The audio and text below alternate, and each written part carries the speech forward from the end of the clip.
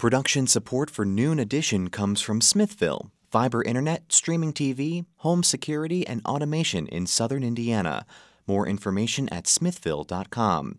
And from the Bloomington Health Foundation, partnering with local organizations and citizens to invest in programs that address our community's health needs. Bloomington Health Foundation, improving health and well-being takes a community. More at bloomhf.org.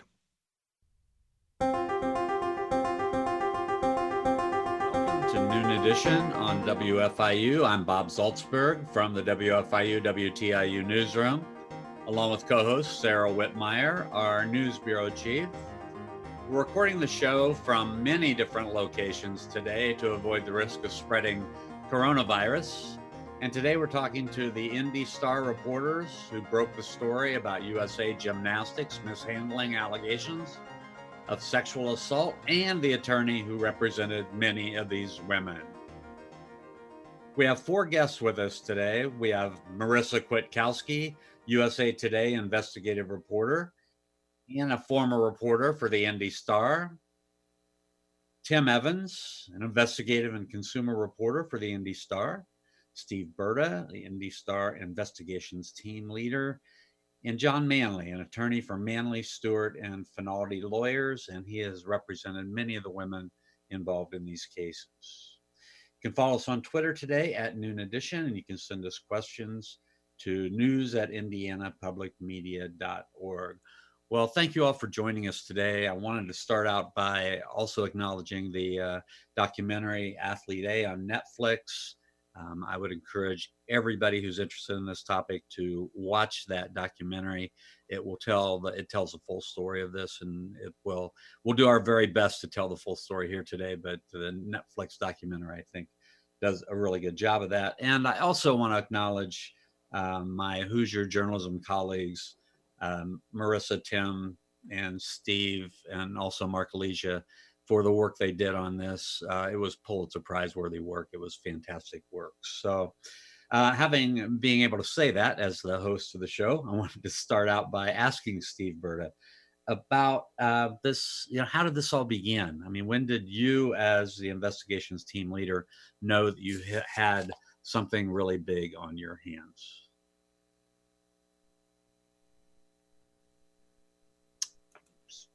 Steve, I think you're muted. I'm sorry. Those are actually two separate questions in a way, because when we first encountered this, Marissa was working on a story about why schools in our area were not reporting child sexual abuse as required by the law. And so she was doing a kind of a general story about why institutions don't report. And she got a tip from a local attorney who told her, well, we ought to look at USA Gymnastics. And there was a lawsuit going on in Georgia at the time in which somebody was claiming that USA Gymnastics had been warned about a coach who was dangerous and allowed him to continue to have a membership in the organization, and that he had subsequently went on to molest other children. We sent Marissa down to Georgia immediately to get the court documents because they were about to be sealed. And when she came back, we sort of looked over what we had, and we realized that they had a policy, but we really didn't know at that time.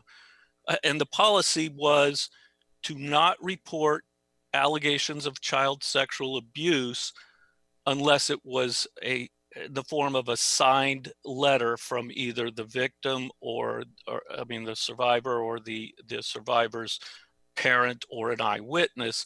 And we realized that had potential to damage a lot of people. There were a lot of members of the organization who were young children, but we didn't really know that it had damaged them. So our next step was to try to find out, and that's what we did. And it was only later that we realized the scope of the damage. So Marissa, could you sort of take up the story from there? Sure. So as Steve mentioned, we came back with hundreds of pages of records that detailed what their policy had been. And so our next step was really looking at the impact of that policy. And so Mark, Alicia, and Tim Evans and I started backgrounding more than 100 coaches, and we were looking at policies and information to see what the impact of that policy had been on the safety of children. And specifically, we were looking for examples of situations in which USA Gymnastics had been warned about a predatory individual, had not reported it to authorities, and then that individual went on to abuse other athletes. And so that was really our focus at that time. And we pursued that for about 4.5 months before our first piece came out. And that piece detailed that policy and the fact that there were, in that first wave of articles that we did, dozens of athletes who had been abused after USA Gymnastics had been warned about an individual. So if I remember right, it was Rachel Den Hollander that came forward and first allowed her name to be used. Is that correct?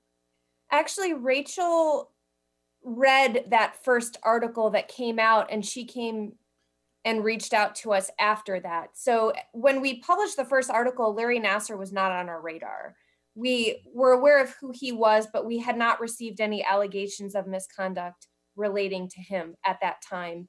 It wasn't until we published the first piece in our investigation that we learned about allegations against Larry. And Rachel was the first person to put him on our radar. Okay. Now, if I remember right, she called Mark and left a message for Mark, or was it Tim? Tim? Actually, she contacted all three of us via email. And I initially replied just, thanking her for reaching out. We had gotten dozens of such emails and phone calls. And then it was in the next week that we were looking at all of the individuals that we needed to investigate, that Mark took Rachel's initial email and reached out to her.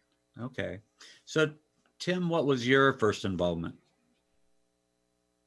Loneliness and jealousy. It started out, it was Mark and Marissa for the first couple of weeks or so. And I had written, I was felt like I was on the outside looking in. I was starting a new kind of role at the Star. And so I got dragged in, and then, initially we all worked on the backgrounding of the coaches to try to find that cause and effect from the policy. And then after that first story ran, which ran the day before the Rio Olympics started, again, like Marissa said, we were bombarded by other complaints about a number of different coaches and officials in the sport. And Marissa went after Jane Doe, who became Jamie Dancher. Mark followed up on Rachel, and my job was to find out, looking at Nassar, if there was any acceptable medical procedure that would fit the description that we had received, and then also to kind of do the perfunctory outreach to Nassar, his attorney, to get their no comment. And I sent Nassar an email, and I was surprised by the next morning I had 2 emails back from him wanting to talk to us. Mm-hmm. And if you could, I know there's a lot in this that is kind of sensitive, but if you could talk about, the medical procedure and what you and the different physicians you were talking to about that. I was talking to osteopathic physicians, and they said that there would be a rare instance where there might be an intravaginal penetration for pelvic floor issues, but that it would most likely be with a middle-aged woman or a woman after childbirth. It certainly wouldn't be for young girls, teenage or pre-teenage girls, and not to heal, not to work on back or leg or arm injuries. And so we also had the interesting thing with from what we got from Jamie, and in the movie, there's a call from Jessica Howard that they played, who called Mark.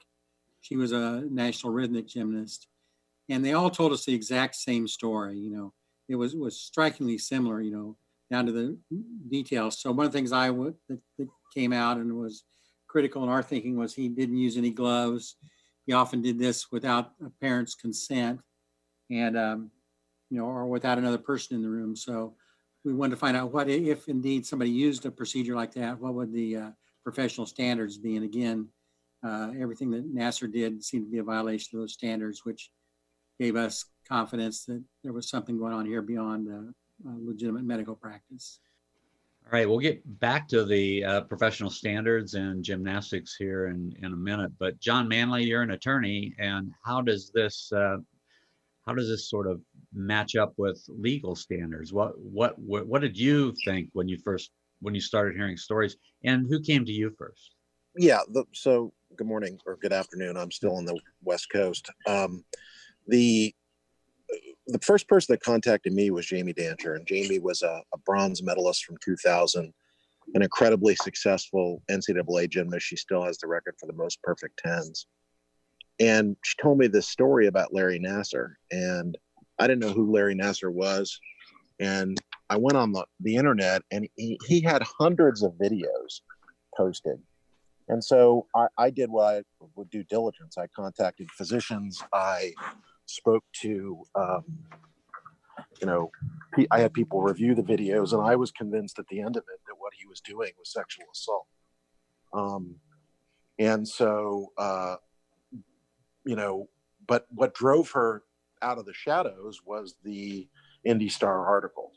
And that's when she called me. And basically after that, at one point I called Marissa and sort of said, hey, do you know who Larry Nasser is? Have you ever heard anything about this? Because I've been doing this for 25 years, and, sometimes there's only one victim, but rarely. And, that's when my office began to put the pieces together. And, we ended up with representing over 200 of the 333 survivors in the first wave against Nasser. So I remember, Steve, you said in the documentary at one point, you said Larry Nasser, is not our target. USA Gymnastics, wound up being your target. Could you address that a little bit?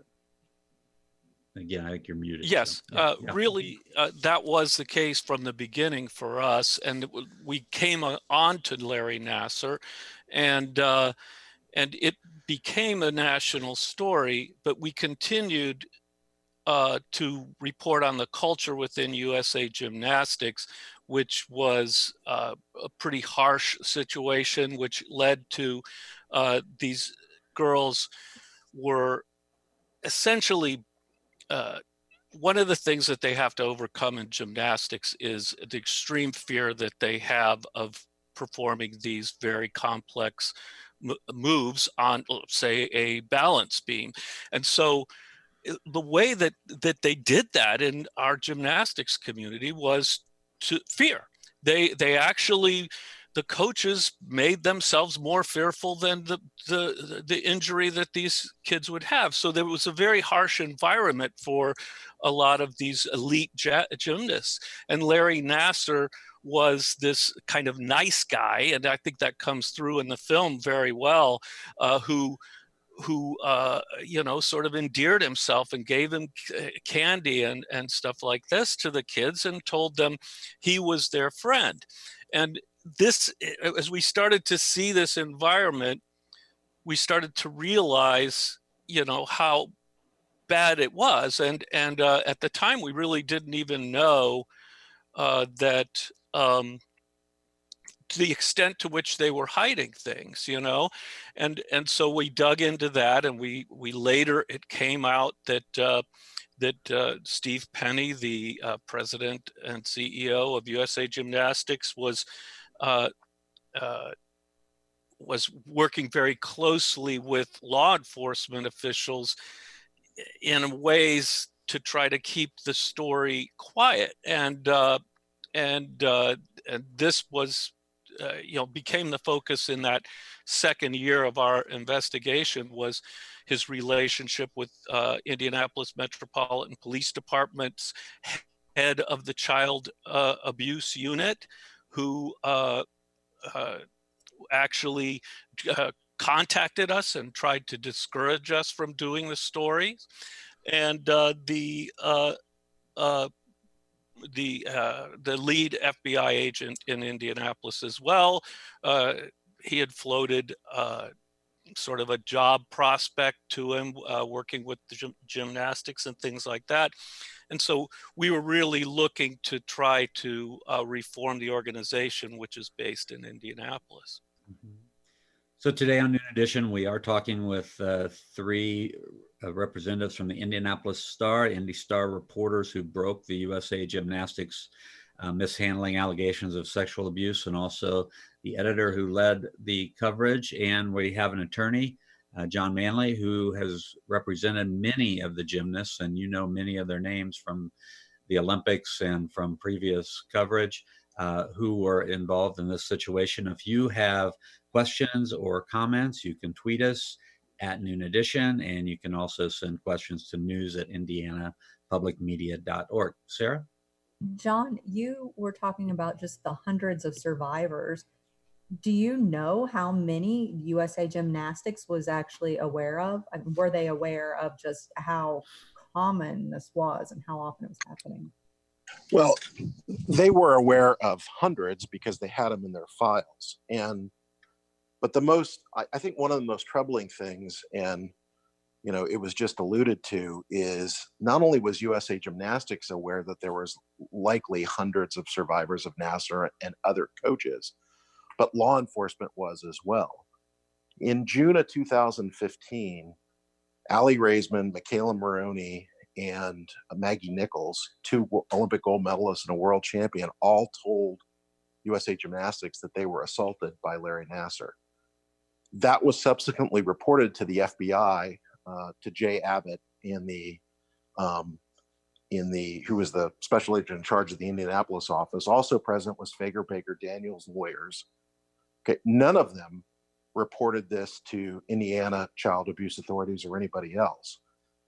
And the other thing, one of the gymnasts we represent is Simone Biles. Ms. Biles was named as a potential victim by at least one of the three gymnasts who reported, athlete A being Maggie Nichols. She reported that Simone was a victim. It's actually in the notes of Rhonda Fain who took the report.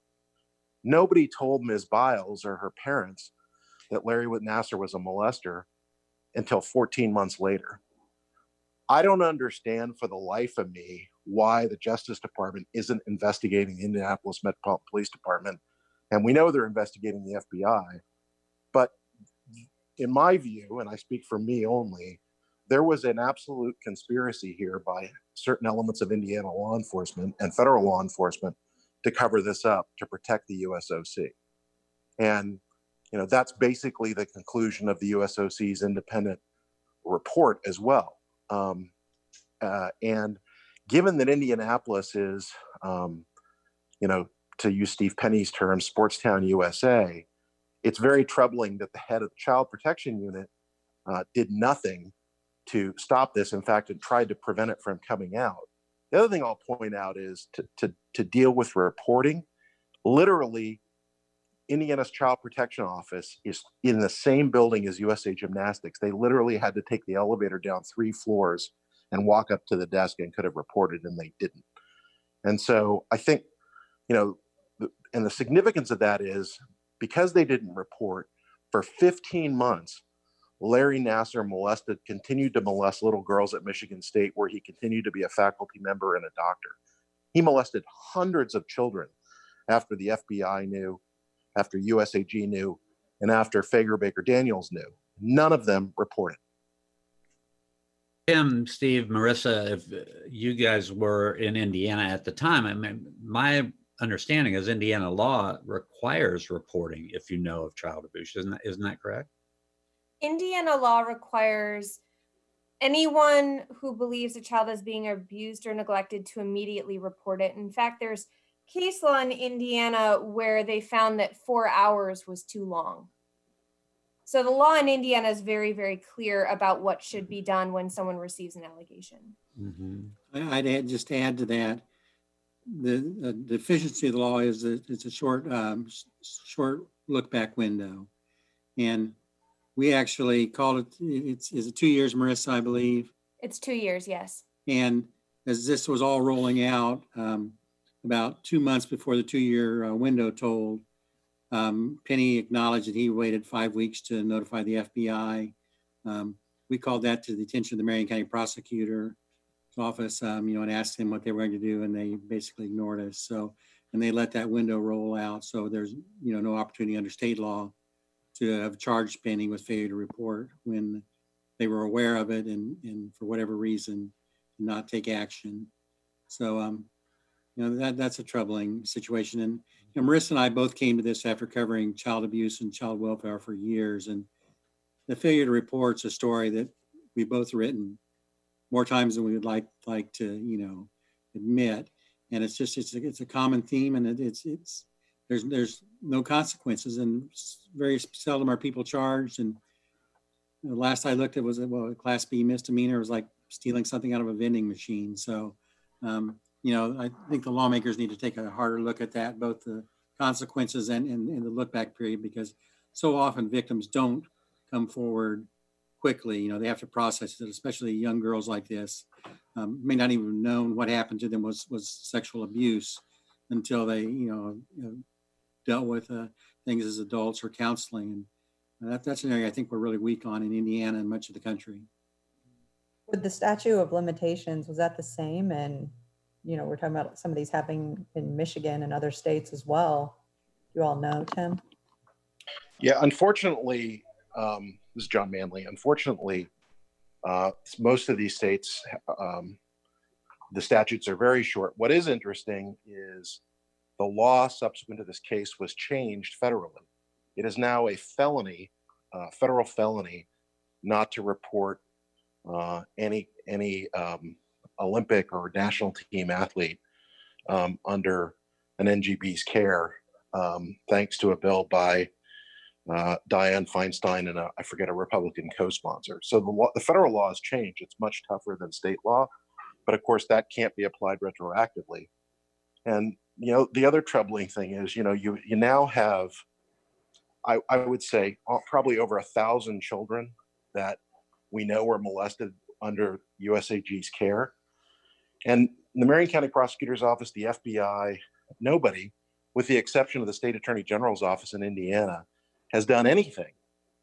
Nobody served a search warrant, nothing. The Indiana Attorney General's office has actually been very diligent trying to deal with them civilly through the nonprofit status. But the Indiana law enforcement authorities have shown absolutely no interest in this case, which in my view smells to high heaven. I would add one thing about why those laws are particularly important is that these institutions have an inherent conflict of interest, and they tend to want to, they view this as a danger that they will be sued by powerful people. And so when a child comes to them, and this is true of a lot of institutions, they're almost more worried about the scandal and the legal consequences of accusing a powerful man than they are of protecting that child. And we've seen it again and again and again across the state. So what that does is it in effect raises the bar on probable cause for these men, and it puts them in a position where these organizations are afraid of them. And that's what happened in this situation. And there's this sort of misnomer out there. It came up in the Brett Kavanaugh hearings when the president said, whatever happened to due process. This Supreme Court nominee was accused by a woman of sexual misconduct, and the president characterized that as a condemnation that shouldn't happen until some sort of due process had occurred. I would argue that in the case of Larry Nassar, due process did not occur until it became public. And so these men have to learn to defend themselves. They can't expect these institutions to do it for them. So those reporting laws are essential if we're going to weed this out of our society.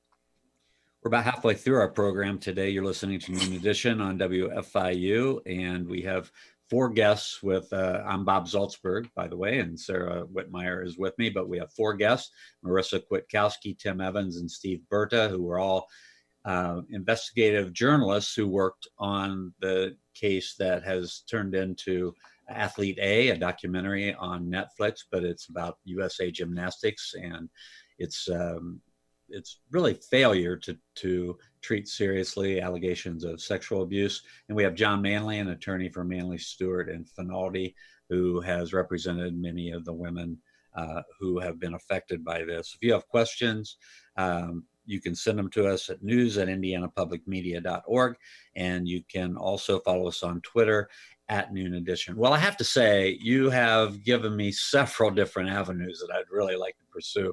I'm gonna step back for a minute and go to the idea of fear, because in the documentary, 2 other people who are very well known in the gymnastics world, the Karolyis, were prominently factored in. So how important was their role in what was going on in gymnastics when this was happening? And any of you can take that. You want me to take it, or? Sure, John, go ahead. John. If you want to take it. Okay. So yeah, and the film covers this really well. The Karolyis really came to prominence in 1976 because they coached Nadia Comaneci, who really, until Simone Biles, is widely regarded as the greatest gymnast in the history of the sport. And they were Communist Party members, and they were the hand-picked coaches by Nicolae Ceausescu, who was the Romanian communist Marxist-Leninist dictator, who I think arguably is the most repressive regime in Eastern Europe. Unlike many of these other regimes, when the Iron Curtain fell in 1989, the people took he and his wife out and shot him. In 1981, the Karolyis defected, and the sort of narrative is they defected for freedom, but I actually believe they defected, and there's evidence to believe they defected because they fell out of favor with the regime. But what they brought to this country was the Soviet-style coaching method. And in the film, there's allegations of physical and emotional abuse that occurred in Romania, and certainly severe psychological abuse, and things like food denial of water, and an atmosphere of fear. Well, the Karolyis ended up taking over after 1984 with Mary Lou Retton because they coached her. They took over effectively elite gymnastics in the United States. And from really the 90s all the way through 2016, either Bella Carolla or Marta Karolyi was in charge of the U.S. team. And Larry Nassar was their hand-picked doctor. Marta clearly relied on him. She was there. And the reason, in my view, this happened, and I can tell you it's my clients' views, is because there was such an atmosphere of fear at that ranch.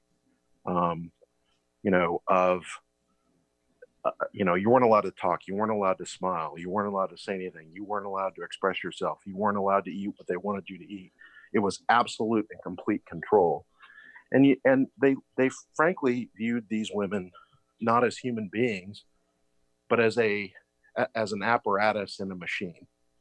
And I'm not surprised they viewed them that way. That's the way they were trained themselves. And Larry Nassar was the one bright light at that place. And that's how he got away with. At the ranch, at the Karolyi ranch that they owned, at night, if you had a problem, there was no security guard. If you had a problem, you called Larry. This man was treating women in their rooms, in their beds. He was treating them in their hotel rooms. He was assaulting them in their hotel rooms all over the world. And they were under the care of the Karolyis. Parents weren't allowed. And that atmosphere is what allowed this to happen. What's interesting about this is now just this past 2 weeks, the British gymnastic system is absolutely blowing up with the same types of disclosures that these incredible reporters at the Star disclosed. And what we're finding is that this scandal that started with this one story with these, 3 or 4 people in Indianapolis, these brave journalists, has now exploded across the world. And we're finding this atmosphere of abuse in not just U.S. gymnastics and British gymnastics and other sports. And it's a movement that's spread across the world. So I hope that answers your story. I was a little long-winded. Sorry. No, that's fine. I wanted to follow up on that. I think USA Swimming is involved in somewhat now, are they not? Can somebody talk to that? I'll jump in real quick. Swimming has had problems, and a number of the national governing bodies have had problems, and it continues to roll out. And again, it's, I think, anywhere where there's that much control, and particularly with younger athletes, in swimming, many of the athletes are young, they're not adults. And that was a change with the Crowleys. Prior to them, a lot of the American gymnast Olympians were adults or much older than these 13, 14, 15-year-old girls. The other thing I'd like just to add on to what John and Steve said earlier is, our story kind of, in the public's eye, became about Nassar. And, we're the people who exposed Nassar. But the reality is that these problems go much deeper than Nassar. They go much deeper than USA Gymnastics. It's a cultural issue. And, sometimes we feel like maybe our message got lost because there was so much Nassar, and he was undoubtedly horrible and probably the worst abuser in the history of sports. And maybe, who knows what time will tell. But again, it's not just Larry Nassar. It was throughout the system. And it wasn't just this Allie Reismans and Simone Biles of the world. It was hundreds of little girls, mostly in clubs, gym clubs across the country, in Georgia and New Mexico. It was pervasive, and there are still a lot of those problems still in place within the gymnastics and other sports worlds. Along those lines, Marissa did a story in the same year we did the Nassar story about a guy, I forget his name now, but Ray Adams. He moved from gyms in Missouri to Illinois to Ohio to Florida, and was accused in every one of these places he went before they finally caught him with child pornography, and he's now in prison. But it just showed how nowhere along the line did USA Gymnastics. The USA Gymnastics said, "Well, that's the individual gyms. That's not us. The gyms are privately owned, and we can't police that." But they really could have policed it. They could have tracked his movements and known why he was fired at all these gyms. But that was the culture too. It was pass your problem on to somebody else. And that's, I think that permeates it. That it did then. I don't know whether it's improved. They would argue, I'm sure, that it has, but I don't know. That's to give you an idea of how bad the culture there was. USA Gymnastics has a foundation that has about $17 million in it, and they rarely give out money. In the late 2000s, they made a pretty sizable $10,000 contribution to a charity in Indianapolis. That was the Jared Fogle Foundation. But yes, the same foundation that the Subway guy who's a pedophile was running and using it to have sex with children. That's the one big contribution USA Gymnastics gave. I don't believe that's a coincidence. And I think there was a culture of abuse in that organization. I believe, speaking for John Manley only, that that part of that culture still exists. And what I mean by that is that they just don't think it's that bad. And for example, they hired a former federal prosecutor, Tim, help me out here. Deborah Daniels, to do a report, and they committed to implement all of her recommendations, but they haven't done it. So, I don't believe USA Gymnastics should exist. I'm shocked it still does. This is probably a good place to just have you explain what happened to Steve Penny. He was USA Gymnastics president, so he didn't come out of this very well, did he? Are you addressing John or John? Yeah, any of you, but John, go ahead. Marissa, why don't you take that one? Yeah. So Steve Penny resigned as president and CEO of USA Gymnastics in 2017, and then later was arrested and charged with tampering with evidence in Texas relating to documentation that had at one time been at the Caroli Ranch. Now, in terms of long-term impact for Steve, it's hard to say because that case still is pending. So we don't know what the outcome of that criminal case will be. Okay. So we also got a golden parachute on his departure from USA Gymnastics.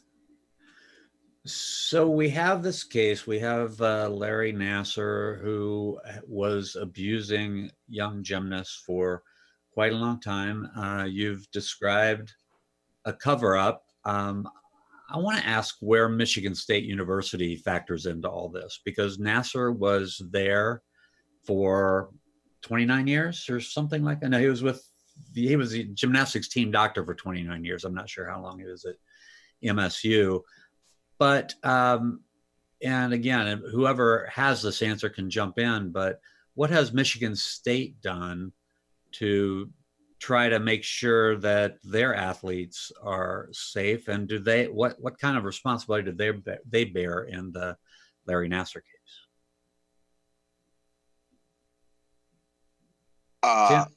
Tim, yeah. Tim, you want to try that? I'll start, but I think John probably has the better, more in-depth answer. You know, obviously, when we first started looking into Nassar, there was no trail of any kind of history of reports or malpractice claims or lawsuits or criminal charges. But it later came out that folks at Michigan State had been warned as early as I believe the mid to late 90s that Nassar was molesting children. And there were at least two police reports, and at one point Nassar was put on double secret probation and couldn't perform his procedures without another adult in the room and things like that. But none of that was ever really memorialized, and it was also never really enforced. And he continued to molest, you know, children up there until into the 2016s or beyond. I think there were a number of missed opportunities there early on where, for whatever reason, claims against him weren't pursued or weren't taken seriously. And just as a real testament, I'll hand off to John. You know, one of the things that Steve talked about was the due process earlier, and you know, whether people believe molestation, you know, survivors. And Rachel and the others got very lucky that they found a detective up there named Andrea Mumford, who I'm sorry, getting emotional. She's featured prominently in the video too. Right? Who took the approach? She started by believing, and so often these cases have been started by not believing, but how can we cover this up, or how can we mitigate our damage? How can we not affect our golden goose? And Andrea started by believing, and had a prosecutor who supported that, and they took the cases and ran with them. And so let John fill you on more other details of Michigan State. Yeah. So Michigan State had a really interesting relationship with Nassar. He was on the faculty there. He was indeed the gymnastics team doctor, but he also had a portion of his contract called public outreach, and his contract with Michigan State required him to act as the national team doctor for USA Gymnastics, for the Olympic team doctor for the U.S. Olympic Committee, and for as a local doctor at Holt High School. And he was molesting children in all those places. And as Tim said, there were multiple complaints about him, probably one every 2 years, including a full-blown Title IX investigation in 2014. And without getting into the details, the long and the short of it is it was all covered up. And what happened at Michigan State is not only did Nassar go to jail, his supervisor, the dean of medicine, was convicted of malfeasance in office and a variety of other crimes, went to jail for a year or two. The gymnastics coach, Kathy Klegus, who it was reported to in the 90s, was convicted. And the president of the university was under indictment, and that was dismissed on legal grounds, although the attorney general's office is appealing it. There were search warrants executed at Michigan State. There was a thorough criminal investigation of everybody involved. That stands in stark contrast to the lack of action by local law enforcement in terms of the police department in Indianapolis and the FBI. Again, the only people who have done anything is the attorney general. The net result is 333 women came forward on Nassar. Michigan State paid a $500 million settlement in 2018, which is the single largest settlement against the university in American history.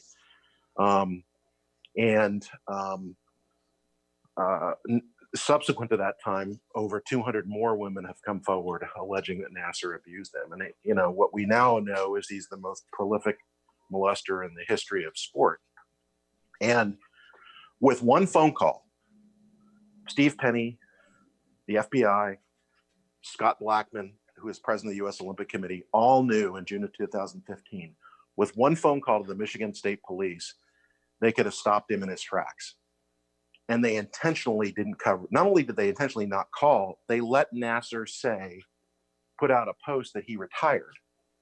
And Fager Baker, he cleared it with Fager Baker Daniels. This is going to be the cover story. Nothing has happened to those lawyers. Nothing has happened to Mr. Penny other than a small town Texas VA charging him. Nothing in Indiana has happened to any of those people. And that's a travesty. And it stinks. And the message that the government and that law enforcement in Indianapolis is clearly sending is, hey, if you're a big money sports entity and you're coming to town and you're going to bring us money, we'll sacrifice our children. And that's really, really screwed up.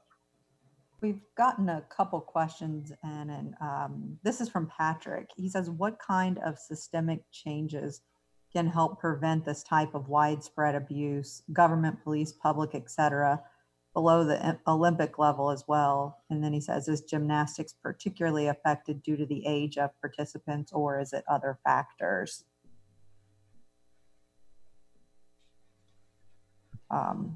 Let's see, John, do you want to start? Sure. My understanding is the Indiana Attorney General's office has given USA Gymnastics a list of 18 steps they could take, and they haven't taken any of them. A good first step would to be fully implement their own recommendations of Deborah Daniels, which they haven't done. I think any of these, what people need to understand about the Olympic system is there's one path to the Olympics. If you're a fencer, you have to go through USA Fencing. If you're a swimmer, you have to go through USA Swimming. If you're soccer, you go through USA Soccer. There's no other path.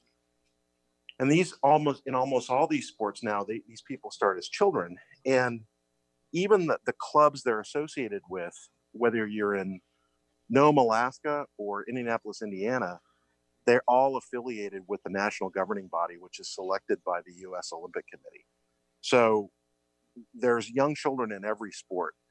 I think elite gymnastics, like figure skating, is very similar. The women are very young that compete. I mean, Simone Biles is 22, and by gymnastics standards, she's ancient. Most of these women peak between 16 and 19. And even some as young as 15. So you have children that are completely powerless. They have no parental supervision because they're not allowed. And their dream is to get to the Olympics. And they're put together with these maniacs from Eastern Europe and this pedophile doctor, and he runs them over. And that's really the story. I believe it could happen again. I believe in other sports it's happening now because the culture doesn't take it seriously. I would add, very specifically to what you're talking about, what reforms need to take place. a lot of the pedophiles that we came across that were different from Nasser. Nasser disguised what he was doing as a medical procedure, but many of them didn't. And they would actually try to endear these young women to themselves, often girls, and in certain ways. They would give them gifts. They would see them alone. They would have horseplay in the gym where they rolled around on mats and stuff, and tickle them. And they would some of these people would actually live with their coaches because they would be away at a meet and they would stay with them, and they would drive them to meets alone and things like that. And USA Gymnastics often, when we would talk to them, said that they couldn't enforce those kind of rules to say, if you get caught giving gifts to these kids or doing this sort of conduct, we can't do anything about it because the individual gyms are privately owned. Well, we talked to a lawyer who, and Marissa, I can't remember her name, but who works with Olympic sports a lot. And she gave us a kind of an interesting quote at one point that she called it, that she said that USA Gymnastics could make everybody have a purple lollipop every day to have membership if they wanted to, but they wouldn't, and they wouldn't do it. They chose not to do it. And that was part of the problem that they had, that they wouldn't enforce the prohibitions on the very types of behavior that were proven to lead to this sort of thing. Some of that, I believe, they would argue has been put into place. They did create the what they call the Safe Sports Center, where all of these complaints go. They would argue, by the way, just as a counterpoint to some of what John's saying, and they would argue that they did report to the FBI, and that there's for some mysterious reason that fulfilled their obligation, and for some reason the FBI fell short. That said, I think it's pretty clear that there's a lot of ambiguity as to how much reform has really taken place. I want to get in this other question that we just got from a listener. Wants to know, and maybe Marissa, you can answer this, to what extent are parents responsible? Their underage children were examined without oversight, and she says, as an adult, when I get examined for a prostate, there's a witness required in the room. Why wasn't a similar process involving parents utilized? I think that's a challenging question, because there were, as we know from our reporting and what's been out there, that sometimes there were parents in the room and they were positioned in a way that they couldn't see what was going on. And the child, in some cases, thought that what was happening was okay because my mom is here, clearly she knows what's going on, that sort of thing. But when you talk about parent responsibility, sort of coming back to what Steve was talking about in terms of reforms, there are a lot of other factors that played a role here. For example, one thing that we found again and again with many of these predatory individuals is that they did move from gym to gym, and that when allegations of misconduct came up, they would allow that individual to resign rather than be fired. And so they could go to their next place of employment, and, if there's a question on the hiring form that says, were you fired? They can say no. And we saw that with Ray Adams. We saw that with other coaches that we'd written about as well. And, that's where USA Gymnastics comes in. So there's the individual gym responsibility, the individual responsibilities of these people who receive allegations. But then there's also the responsibility of USA Gymnastics, because USA Gymnastics does have the power, as Steve was saying, to revoke the membership of individuals who don't follow the policies that they put into place. And in many cases that we saw, that did not happen. Go ahead, Tim. That, this isn't a situation of parent shaming or anything like that. But as a parent, you need to be really cognizant of what's going on. And many of these parents trusted these coaches. We also noted that many of these molesters ingratiated themselves with the families. They spent, holidays with them. They helped them work around, the house while they were molesting the daughter on the side. And, but parents do have to be aware, and there are warning signs. A lot of these gyms were closed. Parents couldn't come in and watch a practice.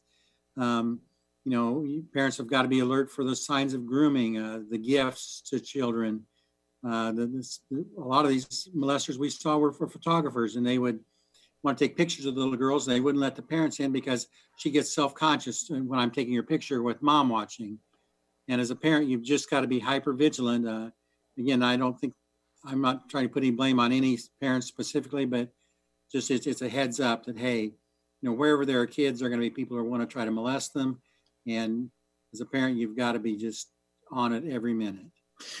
We only have about 1 minute to go, and I want to get back to the documentary just one more time.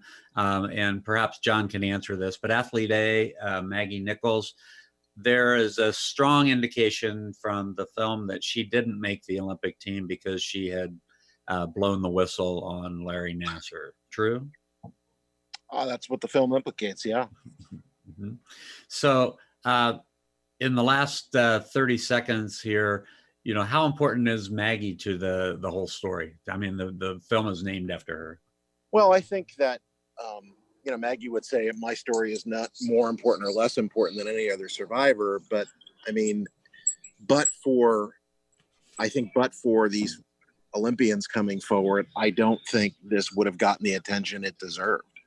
And I think her courage in saying this isn't right. And there's no question whether she would have made the team or not. I'll leave that for other people to debate. I know what I think. But there's no question that they retaliated against her. There's no question that they punished her. There's no question that they went after her and her family because Gina Nichols would not be quiet. And quite honestly, the fact that she didn't even make it as an alternate, given that she's the reigning world champion and where she placed in the trials, tells you a lot. Hey, we're going to have to cut you off there, John. We are out of time. But I want to thank all of you for being here. The documentary on Netflix is Athlete A. The lawyer in the documentary, one of the lawyers, John Manley, attorney for Manley, Stewart, and Finaldi Lawyers. Thanks for being here, John. The journalists, Marissa Kwiatkowski, Tim Evans, Steve Berta, Mark Alicia couldn't be with us today. From the IndyStar, thank you very much for being with us today. For our producers, Benta Boutier and John Bailey, for engineers, Matt Stonecipher and Mike Pashkash, and for my co-host, Sarah Whitmire, I'm Bob Salzberg. Thanks for listening to Noon Edition.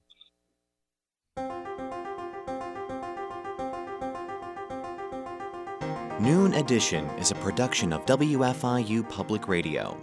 A podcast of this program is available at WFIU.org.